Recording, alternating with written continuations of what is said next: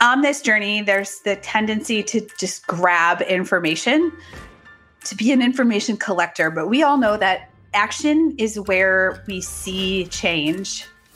So practicing something small every day that moves you forward is so important. And so the 5-day Fierce Love Challenge, these are 5 healthy habits that you can that you don't need like any special equipment. It's not crazy, but it's 5 simple things that you can incorporate throughout your week to add some kind of health back to your routine. Welcome back to the Essentially You podcast, all about reinventing your health with safer, cheaper, more effective natural solutions and powerful lifestyle changes so that you become the CEO of your health. I am your host, Dr. Marisa Snyder. Today, we are getting real about loving our bodies, cultivating a positive mindset, and becoming stronger with my friend and fellow wellness rock star, Steph Gaudreau. In case you don't know Steph, she has been on the show before, and you are going to fall in love with her mission. And she is not only an advocate for helping us as women to get stronger, she also advocates for loving our bodies and nourishing our bodies the best way that feels great for each and every one of us. She's not about dieting or counting calories or calorie restriction, and she talks about that in great detail in her newest book, The Core 4. But before we jump into this very real conversation about loving who we are and taking care of ourselves in an authentic way that truly serves us, I want to take a moment and invite you to reach out to me and let me know what you are loving so far about this podcast. As you listen to this interview with Steph and I, we would love to hear about how this episode impacted you and your wellness journey. Since I have started the podcast, I have received hundreds of emails and messages on social media from incredible women like yourself who are adopting the advice and recommendations that are shared in each of these episodes. I am beyond moved and grateful to hear from you. I love being a part of this journey with you. Now, one particular healing rock star that I'd love to showcase today is Emma, and she is from West Ireland, and I am so excited to shout out her win that she just shared on Instagram a couple days ago. Here is what Emma had to say. Dr. Marisa, just a wee message to say thank you from the west of Ireland. Myself and my partner just finished your 14-day hormone reset detox. And my goodness, the 14 days are up and we are absolutely going to continue with all the habits from the reset. We live a healthy lifestyle and thought we were fairly on track with our diet until we commenced with the program. Thank you so much for all your guidance on the podcast and in your program. We are feeling more energetic, more focused, and overall, our bodies just feel better. Well, thank you so much, Emma, for not only sharing your big win with me, but that you are excited to continue the 14-day hormone reset detox with your partner. You know, when I set out to create that detox, which I will have the link in the show notes if you guys want to go check it out. It is phenomenal. We've had thousands of women do it. But when I set out to create it, although I know that 14 days is a pretty easy amount of time to commit, I also knew that in those 14 days, you would feel different. You would experience powerful changes. Because every time I do the 14-day reset, although I do live most of my life in that reset, I always feel remarkable. And so often what I hear from so many of our participants is that they are down to continue it for 3 weeks, 4 weeks, and beyond. And so excited that you guys are feeling that way. Thank you for sharing your big win. And I'm excited to see what happens in the next couple of weeks for you. Now, as many of you know, this podcast is about empowerment. And if it's helped you in any way at all, I would love to shout you out too. You can reach out to me via Instagram or Facebook, or the gold standard is simply reviewing this podcast on iTunes or whatever podcast platform you love to plug into. It only takes a couple of seconds, even just to give it a couple of stars or however many stars you think it should have. And that just allows more and more people to queue in, to get these resources, to be getting their questions answered, and hopefully becoming the CEO of their own health. So now that I have taken a moment and shouted you out, let's dive into this incredible conversation with a woman who I've had the privilege to know for 3 years. Steph Gaudreau is authentic, real, and shines light on hundreds of thousands of women with her blog, videos, and amazing podcast, Harder to Kill. You immediately feel like she is on your side and ready to go to bat for you. She has a fierce love for her tribe, and I am so blessed to bring her on today. And by the way, her mission is to help women build stronger bodies and minds and own their inner power. She is a holistic nutrition practitioner. She's a weightlifting strength coach. She loves cold brew.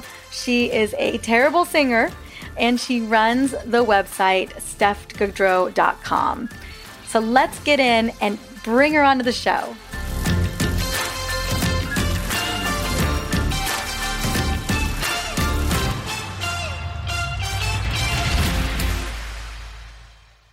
Welcome to the Essentially You podcast, Steph. How are you doing today? I'm doing fantastic. Well, I am so excited to have you here and to talk about a topic that we haven't had before. So I'm really, really excited to jump into this. And we're going to be talking about specifically your Core 4 framework for building strength. And one of my favorite things to talk about is really owning your inner power. Yeah, thanks for having me on. I love talking about this stuff and putting little nuggets out there for women, especially to think about and ponder and, do the internal and external work. And yeah, so I'm just always happy to talk about it. Well, I wanted to know, because I know that, we've connected and we're both in San Diego together. And I know you were a teacher for many years. What moved you in this direction to really teach women about strength, really help women to own that inner strength in them? That's such a good question. And I think in a lot of ways, I have a very common story about many years of being very unhappy with my body, wanting to change my body, and it just not cooperating and being very frustrated and being in a negative headspace about that. Not such a great relationship with food and exercise. I've always been very active. And so exercise for me actually became a way to try to control my weight and to over-exercise as a way to sort of provide another stress point in my life. And, it wasn't like I was sitting around and very sedentary. So I have that sort of odd relationship with fitness and exercise, and food was always sort of a punishment. If I could just eat lower fat and withhold and, cut back, and it would get me to what I wanted to do, which is to be a lighter weight on the scale. And that's I feel like, again, a very common story. And over the years, I found a much easier way of doing things where finally, and this took years, it didn't just happen overnight, but when I finally learned how to really nourish my body with the foods that worked for me, when I learned how to incorporate movement in a way that was very nourishing for myself and, working on mindset and all these other pieces, there became a sense of ease in my life. And I don't want people to think that I don't ever struggle or have negative thoughts or any of that, because I certainly do. And I think even if you look out into the world and you think about the health and wellness coaches or people that you follow, nobody has it all figured out. But the sense of dis-ease in my life was replaced with a much more of a sense of ease and flow. And so I sort of, that was my journey. And I simultaneously was not feeling very fulfilled with being a secondary classroom teacher. I taught high school science for 12 years and was sort of looking for an opportunity or thinking about what else can I do with my life? And I'd been sort of working on my own journey and figuring things out. And I had this website, which was kind of just a blog at the time. And I thought maybe I could do this. And people would message me, friends and friends of friends, and they would ask me questions like, how did you do this? And how could I get started? And can you help me?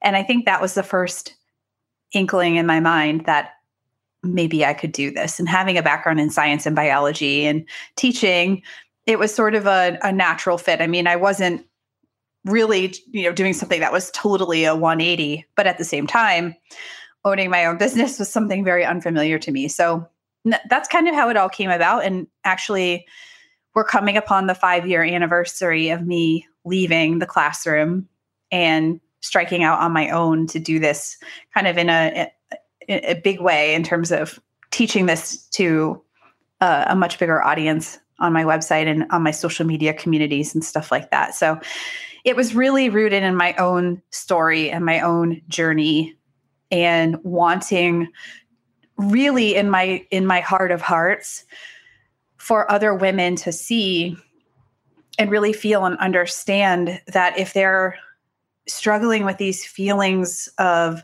self-doubt and unhappiness and not feeling fulfilled and always wanting to lose weight. And I mean, some women, this is a lifelong thing of hating their bodies. And I just thought, I have to share this with other women. I mean, there is another way. And it involves a lot of things that the fitness industry, the diet industry don't want people to know. And, because if you're not insecure and we're not preying upon your insecurities, then, I mean, you're not going to buy our products, right? So it's just been kind of a growing mission of mine. And I started with a food website. I mean, that was sort of my introduction into working for myself, but it's become this thing where I'm like, I can't not help guide women on their journey. Like, I just have to do this because I want them to see how amazing and strong and powerful they are. And I don't just mean in the gym, everything about them and what they can achieve and what they can express about themselves and own about themselves. And so I think, that's kind of in a roundabout way how that journey got started. It definitely wasn't like a linear thing, but it's been evolving now for quite a few years. Thank you so much for sharing. And I know that initially it did kind of start off with food. And Steph, was that because you had kind of figured that piece out, or that a lot of people were looking for that from you specifically? Yeah, it was really, I say food is kind of the gateway drug of wellness. And for a lot of people, I mean, a lot of people start out with a weight loss goal, or they start out with just wanting to learn how to cook, or whatever it is. Food is very tangible. It's one of the most tangible things in terms of like this idea of these 4 pillars, this core 4. And you look out into the world and lots of people have their philosophies, and food is usually a part of it in some way. But understanding that, for a lot of people, food is the thing that hooks them. It is social, it's cultural, it's something we have to do every day, and we have to eat every day. And when you're talking about, if you're sitting down with a client and you're talking about, all right, so we're going to change, like your life is going to change. It's going to be amazing. And like, by the way, we're going to work on all these like really high level, in some cases, deep seated mindset stuff, your self-beliefs, how you see the world. I mean, that's very untangible.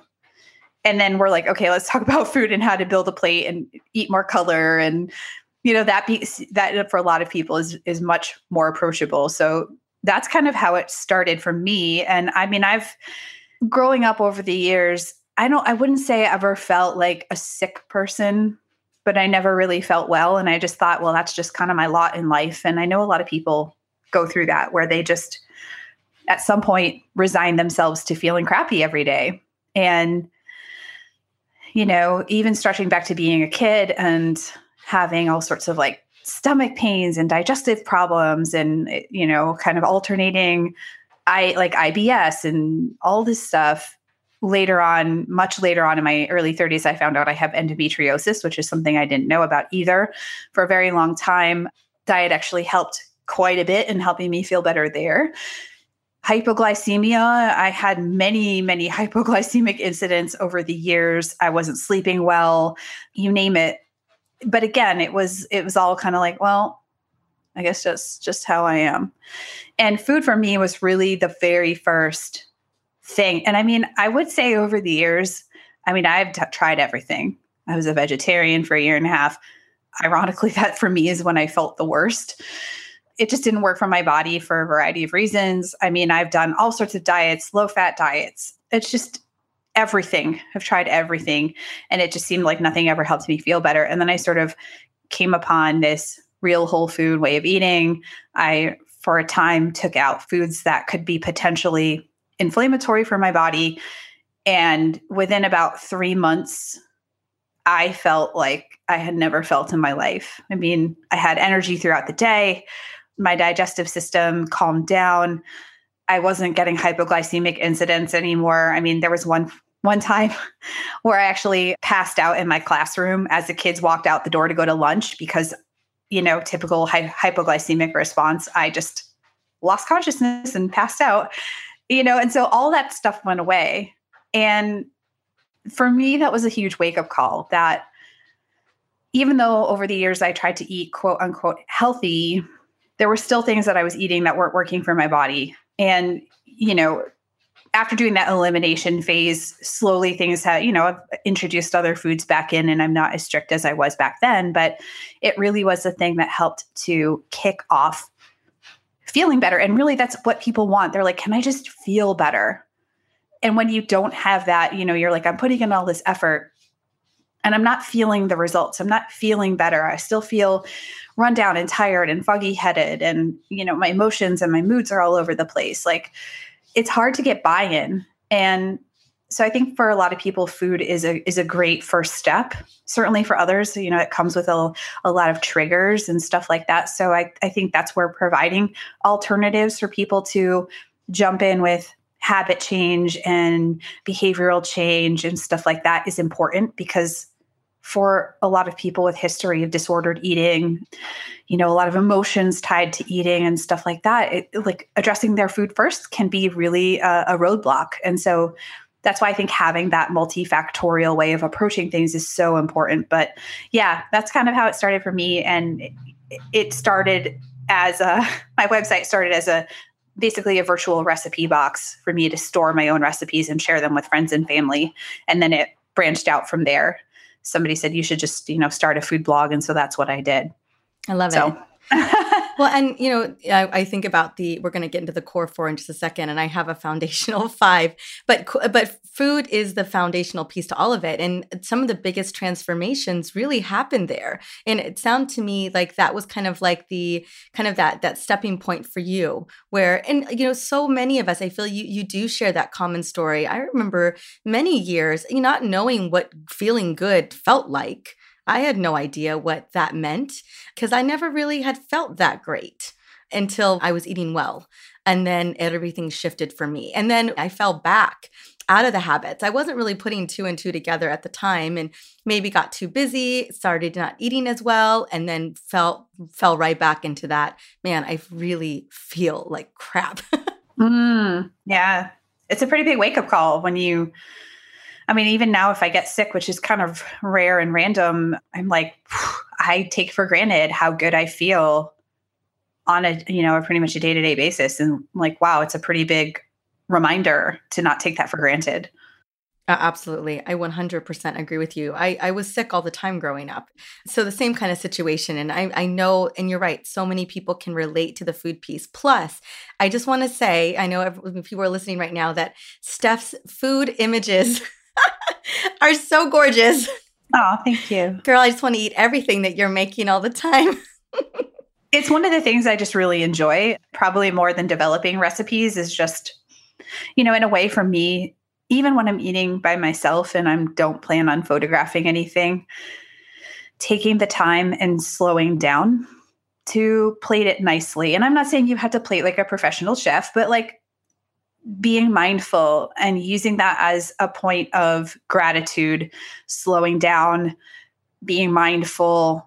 I think that piece is so missing in our culture, and just in terms of the connection to digestion and activating the parasympathetic nervous system. And all that stuff is just so underrated. So for me, slowing down and, obviously if I'm taking pictures for the blog, that's a different story. I just really found that photography and was a great creative outlet. But even in my day-to-day life, I usually take the time to plate things nicely because I feel like that is my way of honoring that food and slowing down and connecting to it a little bit more. That, again, sometimes we're just totally missing that in our modern day. Yeah. And I think even more so, we're missing out on cooking and just in general. Oh, yes. So much. Cooking, the community of prepping and being in the kitchen with your family, the sitting down, and even I confess that sometimes I eat standing, which I'm so embarrassed to share. We have this really big island. And so sometimes my husband and I are just standing at the island. I have stools at the islands and yet I'm standing. So the cooking, the prepping, the connecting, making, like you said, all of those pieces, that mindfulness, I wouldn't even call it so much the art of it, but like the process of it all. I think we're really missing and lacking that. 100% agree. And, Michael Pollan's docuseries Cooked, when he talks about this, this is a Netflix documentary for folks if they haven't seen it, but the way he talks about it, and it just really hit home for me that because we have, we outsource so much stuff in our world, it's allowed us to be busier. Industrialization has allowed us to step away from things that were once so, for lack of just essential, right? It was essential that we cooked for ourselves. And now we don't have to do that. We can outsource it. We can order it. We're so hands off in the process, but I would question whether or not that's actually helped us. And, has the stepping away and the outsourcing enabled us to actually become healthier? And in some ways, if for somebody, they're going to order a Sunbasket or a Blue Apron or whatever it is and have it delivered, and it means that they're actually going to be able to find the time to have something healthy to cook, there are shades of gray for sure. But I would sort of question whether we have become better off for some of that stuff, and whether being busier and allowing ourselves to outsource all of the food collection and gathering and cooking and prepping, and whether that's made us better off or not. And part of me, I've recommitted in the last few years to really doing things like fermenting and making my own ghee. And just things that are like, you could go buy that. It's at the store, like, why wouldn't you just buy the item of convenience? And again, I get we need to meet people where they're at. But for me, taking the time to deliberately slow down has been so important in that process. I know just a lot of people don't know how to cook, and it can seem very intimidating, but there are lots of ways that you can learn. And I would just try to encourage people to commit to like cooking one thing a day or one meal, or just like get a start somehow. But it's just so essential, such an important life skill. Well, and you do live that. We were just together and you gave me a jar of your own honey. Girl, you had bees. Like, you made your own honey. So that is amazing. I love that. Yeah, we had bees for a few years. It became very difficult here. We're in such a tight urban environment, but we have a little 4-foot by 6-foot raised garden bed. When we didn't have that, we were growing herbs and plants in pots on our stairs. Just something to where you can connect to that food on a very personal level and a very close level, I think is, it's just so meaningful. I absolutely agree. Well, I want to pivot just a tiny bit and dive into the core 4. And I have a feeling we are connecting into one of that core 4. But tell us a little bit about the core 4 and how it came about. I feel like we kind of laid a little bit of the groundwork, but clearly in that exploration, you found the formula that really you felt was going to serve women or whoever. I'm assuming you're mostly serving women too. And what has really served you? Yeah. I want to just make a mention of that. Like, when I speak in public and I try to connect with people, I'm more connecting to people through my own experience and lens. And so I am a woman, like that's my experience. And I do tend to speak to women because I understand more viscerally the experience that women have experienced in our country, this current health and wellness state, like everything that we're going through. And so I'm not excluding men on any level. And I actually do have a lot of men who follow. They're definitely not the majority, but they sometimes will follow along with their spouse or whoever it is. So I may address women specifically, but I think a lot of these things carry over from men too. I just can't speak for what it's like to be a man, which is why I don't bring it from that perspective. So I just wanted to preface that. But in 2015, I was really looking for a way to provide some kind of coaching program for my community that would take the whole person into consideration and introduce this idea that though food or exercise for people, those tend to be the two common gateways, right? Food and exercise, I had been running into a lot of clients that were telling me, I am focusing real hard on my food and I'm just still not seeing results. Or I've been exercising for 6 months or a year and I still haven't seen any progress. And that really stood out to me, that sometimes we tend to get, and I say we collectively, because I've certainly done this in the past, is we get very laser focused on improving one thing. And we get so far down the rabbit hole. For example, I'll have clients tell me, I've been eating real food, paleo, gluten-free, whatever, for 2 or 3 or 4 years. And I'm still, nothing's changed with my body composition, or I'm, not really feeling any better. And so I'm trying to tweak my carbs now. And then I hired somebody to do my macros. And then I think I'm eating too many calories, so I'm going to cut the calories. And they get very focused on the food and the nitty gritty of that. And while that could be important, sometimes I'll say well, what's your sleep like? And they're like, well, I get, 5 or 6 hours. Okay. There's an area that instead of going down the rabbit hole and putting all of the food stuff under the microscope and causing yourself more stress there, let's look at areas where you could potentially experience a bigger win that you're not currently addressing. So for example, stress management, sleep, workflow and energy throughout your day, like how you approach your work day, and mindset. And so as I was thinking about these things, I was like, well, the last thing we need is really a diet program. The world doesn't need more diet programs.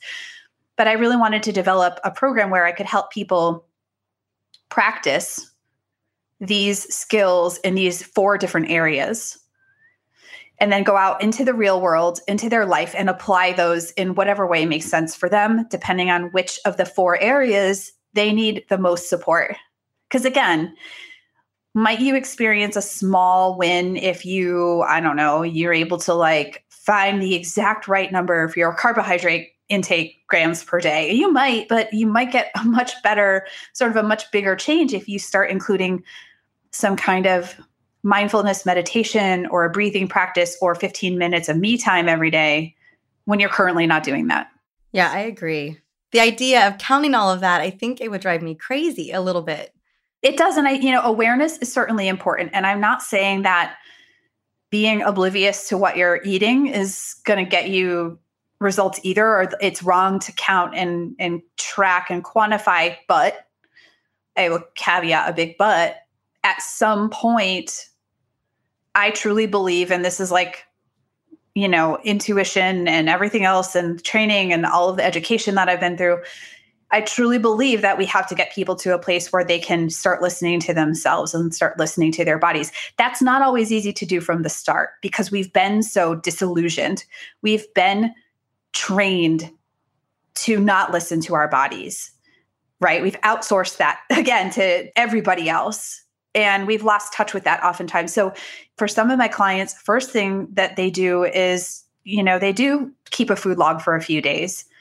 They may track for a few days and see, oh, I thought I was doing okay with protein intake, but I'm actually 50% of where I probably want to be. And again, for a lot of my clients, because they've been in the real food community for a while, they're actually not overeating. They're in a lot of cases under-eating, under-nourishing. They're focusing too much on the macronutrients and not enough on the micronutrients and the quality of the food. And that all plays into it. And so this idea of nourishing your body, so that's the first of the core 4, the 4 pillars, is to eat nourishing foods. And I think people are like, well, your website is Stupid Easy Paleo, which is going to be changing later this year. But so I have to eat paleo. Oh, paleo didn't work for me. And I'm like, no, we're going to, what works for your body. And so for some people, quantifying food and getting an idea of what it looks like is the important first step. And having a rough, visual of, okay, if I have a dinner plate, I want to fill half of that with vegetables, period. That's number 1. I'm going to put some kind of protein on there. So whatever is their protein of choice, whether it's an animal protein or some kind of legume or whatever people want to do is fine. And then some kind of healthy fat, and starting with a balance, and let's do that 3 times a day. And let's do the basics first before we try to get super fancy and go hardcore into removing a complete macronutrient or go hardcore into trying to tweak our carbs to the exact perfect gram. And so that's really that first step. And eventually people, for the most part, will transition into more of a, okay, let's like pay attention to my body and see what my body's asking for and kind of know what to do. But sometimes you have to be very explicit at the beginning, right? It's hard to just like wing it when you're not used to listening to yourself. The analogy I use is like when before there was digital radio and you had to tune the dial, right? Yeah. So it's like fuzzy, fuzzy, fuzzy. And then you tune it and it's exactly, and like you lock into that voice and it's loud and clear. And that for a long time, we've been living in the static phase of that. Like we can't hear ourselves. We have been listening to so many other things. There's too much static. And so this process of like tuning the dial and like really locking into that inner intuition takes time. It takes practice. And if we're out of practice, just like anything else, it's going to feel awkward and we're not going to trust it. And so that, that's very important, a very important piece of it. But a lot of people don't start there. The first pillar is eat nourishing foods. And we talk about other things like how do we support your gut? Macronutrients matter, but so does the quality of the food. Eating foods that work for your body, very important. Mastering the basics before you get fancy. I like the phrase, know the rules so you can break the rules. And I think too many times we're missing the basics. So that's the first one. I don't know if you want me to talk about the other ones. I can't. I feel like I'm just kind of running away here with this conversation. No, I love it. Well, and I wanted to just touch upon something which I think is so important is that so often we've never really listened to our own bodies and our own intuition. We've always kind of given our health away in a lot of ways to the advice of doctors or experts or whomever it is, never really listening to what it is that we need. Like you said, we get so dialed into nutrient splitting and really trying to figure out what it is, that thing that we're missing there, when all these other components may be falling to the wayside. That it may absolutely be sleep, or maybe it's stress that's literally driving you into the ground. I love that approach of just being able to listen, although you're right, it does take a lot of practice and a lot of connecting when you've never done it before. I think so many women and men, I mean, again, I can't speak for men, but I know a lot of men actually suffer with this stuff very silently. I think a lot of women have been conditioned to believe that they don't know, they can't know what's right for them. And because of that, we've ended up in this space where we're just like, we're waiting for somebody to tell us what's right for us. And in a lot of cases where we have been through the ringer with this, we've been through decades of this, and we are afraid to trust ourselves. We are afraid to mess up again because of what it's going to mean about us as a person. And here we are again, and I keep failing. And right. So this is why mindset is such a key component of this too. But I think it's if you're listening now and you feel like I just don't want to go there again, and I don't trust myself, and like this is not abnormal. This is what you're experiencing is quite common. And because of how we've been deconditioned to listen to ourselves and we have given our power away, that process of getting it back can feel very awkward and very difficult and very challenging. But it's only through the practice and the remaining open enough and having that little kernel of trust in yourself, or having someone who you can trust as your coach or nutritionist or whoever it is. And like somebody that's not just a guru, that's like, you're going to do all these things and you're going to, right? Somebody who's willing to work with you in a relationship and form that trust factor, who can move you forward to like starting to take more of that trust for yourself. Because right now we're living in this very like control oriented state where it's like, when it comes to fitness and nutrition, especially diet, it's like, I need to control myself because I feel like I don't have control. And when I tighten down and I try to control even more, thinking that that's going to bring me freedom, it does the exact opposite. It takes all my freedom away from me. So when I say things like, I can't eat this food, right? I can't eat chocolate. Well, when you say you can't do something on an energetic level and from a language perspective, you've just given away your power to some outside locus of control. Something somewhere, someone somewhere, some authority somewhere, some rule somewhere said I can't do this. And I don't know about you, but when people tell me I can't do things, what is my like normal response as a human being with a brain and a subconscious is like, I want to do that thing. You know, you can't eat cookies ever again. And then you're like, all I can think about is the cookies. Right. Rather than saying something like, I don't want them right now. I choose not to eat them right now. As soon as something as simple as shifting your language around that thing, and this gets into, again, the mindset piece, but shifting your language is so powerful because when you say like, I choose not to, or I do not want, that's a declaration from you versus like, oh, I can't have this thing. When somebody says I can't have this thing, all of a sudden you've completely given away your power. Instead of saying, I have the power to make this choice. Right now, this is the choice I want to make for myself. Very different situation, very subtle, but very different. So, these things get very woven in together and they're very hard to tease these things out, which is why for a lot of people, just like quantifying their food often leads to not experiencing the results that they want long-term because they haven't addressed these other pieces. I want to just step back a moment. One of the biggest things you had just said is, so often everything has been hardwired for us to kind of relinquish that power and how we get that back. And that's often when I'm talking with women myself, either they've been told that they're crazy for feeling however they're feeling, like they're discredited in whatever they're feeling. But they also have a lot of shame around so much of what's going on with them. And so I want to dive into the piece of the core four that I think is so important, which is the mindset. I know that feeling very well of being told there's nothing wrong, because for me, I believe that is a huge part of my entire journey, is that because I was struggling so much with pain from my menstrual cycle from the time I was 11 and I went to a doctor. My mom brought me this is going to get like really real fast here. My mom brought me for my first gynecological visit at age 11 because they were really concerned at how sick I was getting. And endometriosis runs in my family. And I went to the doctor that day. And at the age of 11, I had a pelvic exam, which, was not ready for that. But the doctor was like, you're fine. There's nothing wrong with you. And over the years, it was always the same thing. You're fine. There's nothing wrong with you. So then you stop listening to yourself. And I get that in my core, like my heart of hearts, my core. I understand what that feels like to go, well, I'm just going to stop listening to myself because everybody else says I'm fine. And so coming back from that, and then, at age 33, getting a diagnosis was just like, 22 years later. I told you guys so.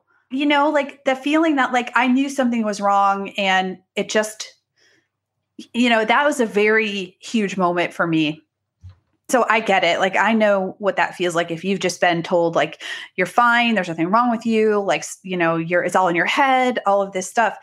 It's really difficult to come back to that place of like starting to listen to yourself again and trusting yourself. So that's why for me, mindset became such a big piece of this. And it is one of the hardest parts to tackle. And I kind of think about this, like, imagine like a set of concentric circles. So there's like a circle in a circle in a circle. And for me, like the physical stuff is the outer layer. It's the biggest circle. And then comes kind of like the mental, emotional, and then kind of like the spiritual soul stuff. And for a lot of people, working on the soul stuff, the center, the stuff that's the juicy, squishy core of who you are, sometimes you need to start drilling in from the outside and going, well, okay, physically, how can I support myself? Getting movement, getting my sleep, feeding myself well, nourishing my body.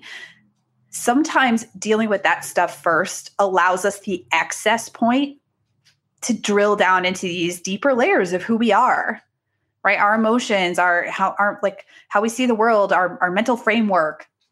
And that kind of gets to the soul stuff.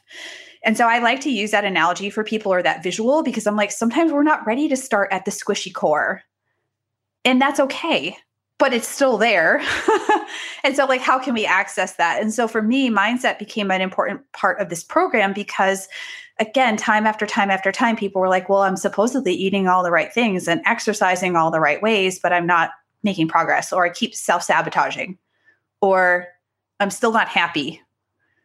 And so the mindset and other related things like habits and goal setting and how we see the world and our self-awareness, all of this stuff became a very important kind of almost like an umbrella under which the other things are going on. And so for a lot of my clients, self-compassion is a huge missing component for them.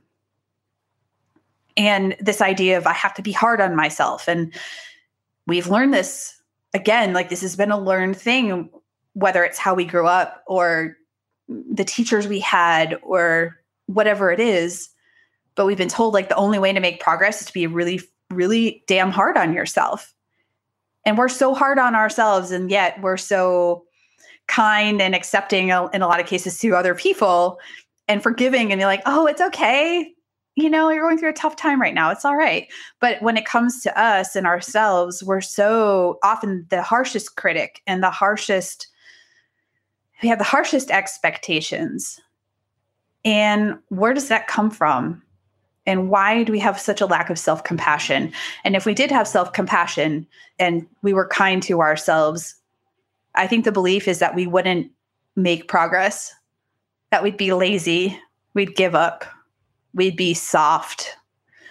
But strength isn't just hardness. All of these things exist in a dichotomy, right? And this is kind of like gets a little woo, but hey, I'm getting more woo as I get older, which is funny because I have a background in training in a biological science. So like I totally get the science part. But, I think when we believe we're not going to make progress unless we're hard on ourselves, again, like how do we know something is light? It's only because we know the opposite. We know there is dark. So then we know light. We know that there is hardness, but there is softness. We exist as dichotomies. It just is the way it is. And too often we're living in that hard edge, right? We're like, oh, I need to be mean to myself. That's the only way I'm going to stay motivated. BS. That is such BS. It does not work. And yet here we are, and we continue to hook into it because it's all we've ever known. And learning to trust in this other way and practice it can be like so scary. You don't even want to go there because you're like, well, what's my inner dialogue? What's my story? I've always failed. I'm not good enough. I'm not strong enough to do this. And I will say, like, therapy is a great thing. And if you need therapy and you need to work with a professional, there's nothing wrong with that. There is zero shame in taking that approach. None. And if you want to start working on it on your own, I mean, it can be very confronting to realize like, hey, my story is the victim story. And how do I start to take that back into my own hands and realize my own responsibility in this and my own power and the implications of that. And so this is people spend their whole lives working on this, and it's, I don't think you can ever perfect it or master it. But if you continue to feel like you struggle, there could very well be a significant mindset component that you haven't addressed. And so for me personally, I'll give you an example. My childhood was all about perfectionism, people pleasing and perfectionism. And realizing that because of the work of people like Brené Brown and learning and reading and going through like being in the suck and learning about these things and confronting these things about yourself, I was like, okay, so my like incessant drive to be perfect comes not from a place of feeling good about myself, but from a place of fear and being scared. And like, wow, that's a big thing. Like, that's huge. And like wanting to be in control all the time. Where does that come from? Again, comes from a place of being very afraid and not trusting. And so this stuff gets very deep very quickly, but on the very surface level, I talk to people who, for example, have very either habits that aren't serving them or, they're sort of plagued with negative self-talk. And it becomes such an automatic thing. Habits are automatic. We don't even think about them. The first step for some of my clients is just being aware of your inner dialogue. Just being aware, not judging, not like, oh, here we go again with this negative self-talk. Why do I keep doing this? Why can't I be strong enough? No, it's just like being the outside observer, having that, I almost think of it like an out-of-body experience where you're like, oh, that's an interesting thought. I was like scrolling through social media and I saw a picture of somebody who was half naked and they're showing themselves off. And then I start to feel bad about myself and go, oh, that's an interesting thought. I wonder where that came from. And just sort of adopting that attitude of curiosity rather than judgment. And I think that's a very fine line to walk. But for a lot of my clients, that ends up being a very important first step is catching it. Mm-hmm. Self-awareness. Can I even be aware of my thoughts and my patterns with this thing, and just stopping to observe it and be aware of it is like the first step. Isn't like, I'm going to fix this and like, I'm never going to have a negative thought again. Cause you know what? You can't stop your thoughts. Like you're not going to be able to stop having negative thoughts for the rest of your life. It's just going to happen. But eventually after the awareness piece is the sort of like detachment almost from the thinking, the thought of like I have the negative thought. Does that mean I chase it down the rabbit hole? We've all been there, right? I call it the brain drain, where you have this negative thought about yourself and it swirls.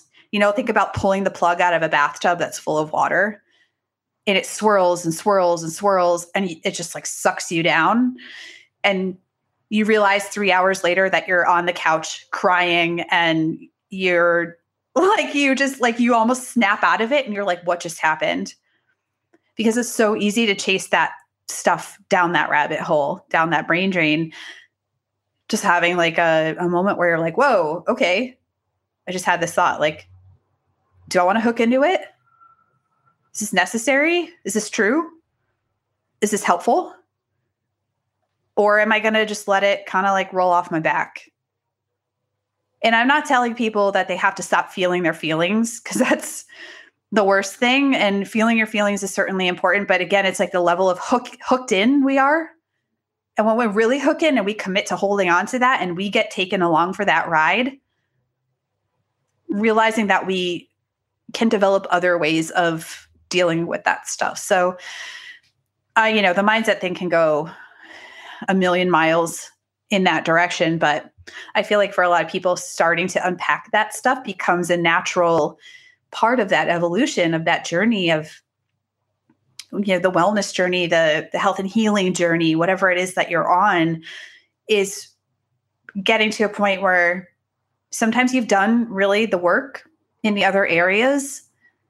And the mindset piece is like the last piece that you're ready for. And that's okay. Everybody comes at it from their own timeline, their own journey. And that's okay. But at some point for most people, they end up realizing that they've got to deal with some of that stuff.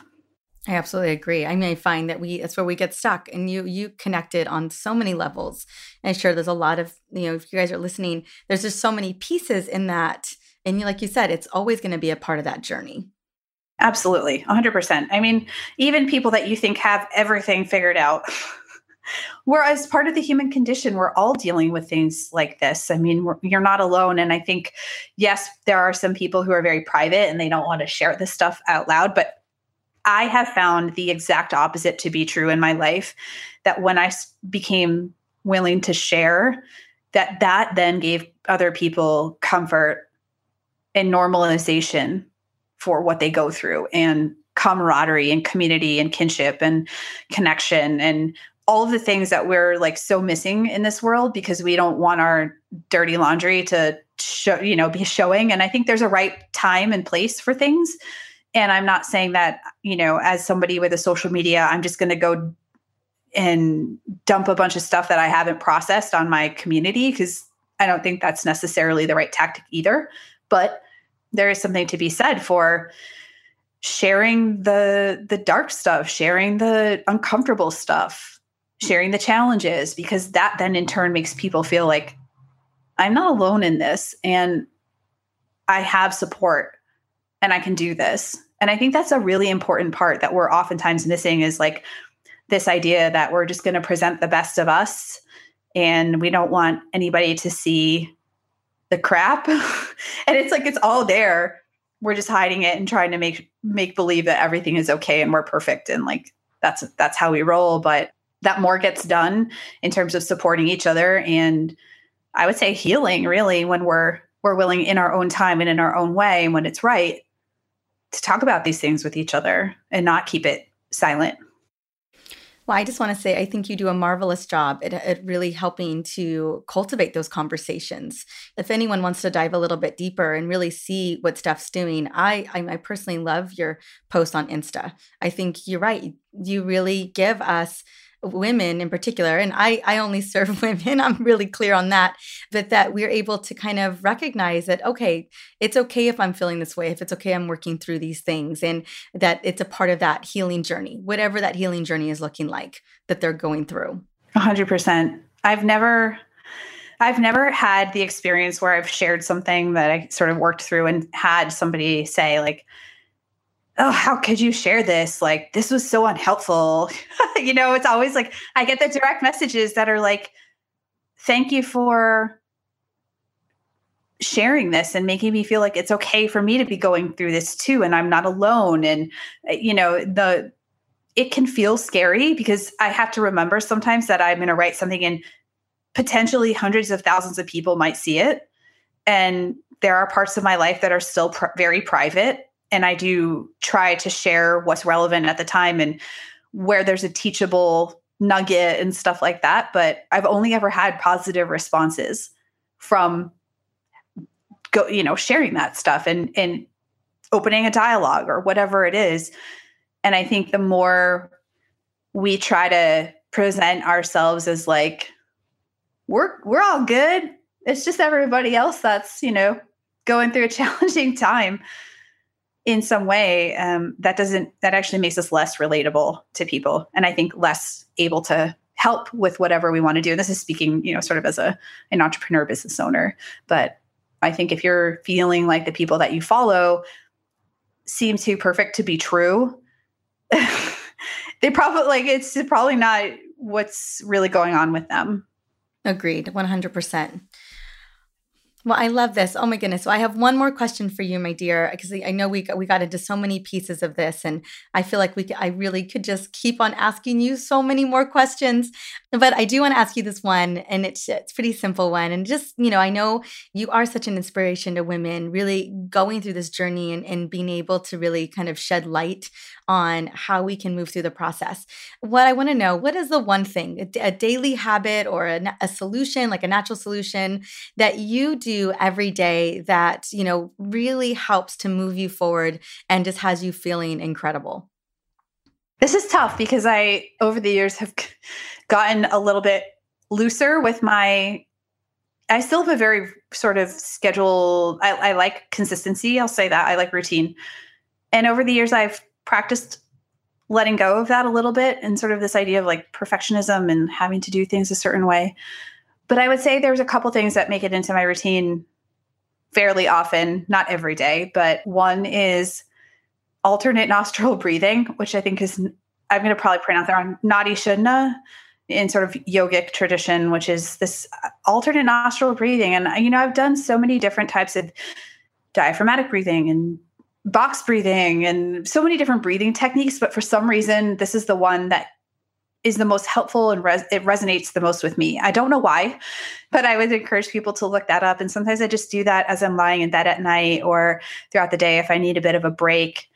I think for me, and it sounds so weird, but you touch your face in it. And I think that just helps to center me so much more than other types of breathing. So I would say that. And some kind of physical practice. And again, exercise has been such a part of my journey. I mean, I've been competing in sports since I was 8. And I told you guys earlier how I sort of got into kind of a not so great relationship with exercise. But for me, moving my body in some way every day in a way that honors my body and how I'm feeling today, and being able to let go of outcomes and expectations and doing it for the love of it and because it makes me feel good is so important. So sometimes that's just sitting in a deep squat while I'm brushing my teeth, or sometimes it is going into lift weights. Sometimes it is going to Brazilian jiu-jitsu and rolling around on the floor and getting really sweaty. And that expression, the physical expression that comes with movement, is a really, really integral part of my overall well-being, even if it's going for a walk or it's going outside and gardening or just something to stay connected to my body, but in a way that honors it instead of where I came from, which was I've got to get on this treadmill and burn this many calories, or I've got to get on my bike and spend like 20 minutes in zone 4 heart rate, and sort of letting go of those metrics and just moving for the love of moving. So I would say those are 2 things that I do pretty much every day. I love it. Well, motion is life. And I agree. I love moving every single day. To some degree, it can get in where you fit in, right? Whatever feels good. Okay. You have a gift, which I think is so perfect for what we were talking about today. Could you tell us a little bit about this amazing gift that you have? On this journey, there's the tendency to just grab information, to be an information collector. But we all know that action is where we see change. So practicing something small every day that moves you forward is so important. And so the 5-day Fierce Love Challenge, these are 5 healthy habits that you can that you don't need like any special equipment. It's not crazy, but it's 5 simple things that you can incorporate throughout your week to add some kind of health back to your routine. And so I have that as a download, and it comes with a journal, and I think they're fun. So if people are like, I just need a bit of a kickstart, I need a little bit of kick in the pants to, I keep overthinking this, then I really do believe that that's a very helpful resource to just get started and set, we don't want to set the expectations too high, but sometimes you need a place to jump off from. So that's what that is. Well, thank you. Oh my goodness. And I absolutely agree. Action is everything. And we can just be digestion junkies. We are just constantly but it's, you got to put that into action. So I love that this is built for that purpose. Well, it will be in the show notes. So grab it. I mean, what's 5 days, right? That little kick in the pants is so often what we need. For sure. Just a little bit of shake things up a little bit. Like you said, 5 days. That's why I didn't make it 30 days. We just want to commit to just the work week if you can. And these are things that you can do to just feel better, break the friction, start getting things moving in the right direction, and ultimately feeling better. Perfect. Well, thank you so much, Steph, for stopping by. It was, oh my gosh, it was such a pleasure. I enjoyed this interview so much. We usually keep these interviews around 30 minutes, but I was like, I can't do it. I have to just listen. Oh girl, are you kidding me? I could have easily said something, but everything that you brought to the table today, I felt was so necessary.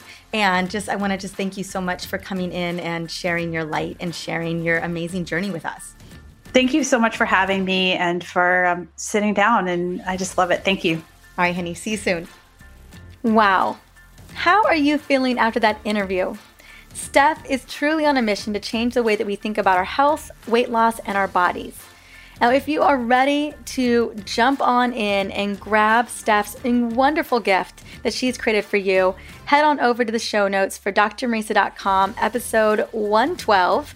It is the 5-day healthy kickstart, and go and grab her book. Oh my gosh, this book is filled with so much incredible mindset and strength training, nutrition. I mean, she brings the whole kit and caboodle in her new Core 4 book that is available on Amazon right now. The link will also be in the show notes for episode 112. Well, thank you so much for stopping by and listening in to the Essentially You podcast. On this next episode, going down this week, I am bringing back Gretchen Lideker. and we're going to be talking about supplements. Now, we are going to make it a whole lot of fun. We're going to be focusing on one of the most important supplements of them all, especially for women, and that is magnesium. So if you ever had any questions about magnesium, you want to learn more about magnesium, or you want to hear about what she and I are taking every single day and what has been the biggest needle mover for both of us, you're going to want to listen to this episode. Until then, as I mentioned, I love hearing from you and I love getting the word out about the Essentially You podcast. And the best way that we get the word out is through you. So if there's an episode that really resonates with you or you know could so benefit somebody else, definitely share it with them. Share it with the people that matter most to you, because knowledge is power, and that's exactly what I want to give you each and every week. Until the next episode, have an amazing day. Bye.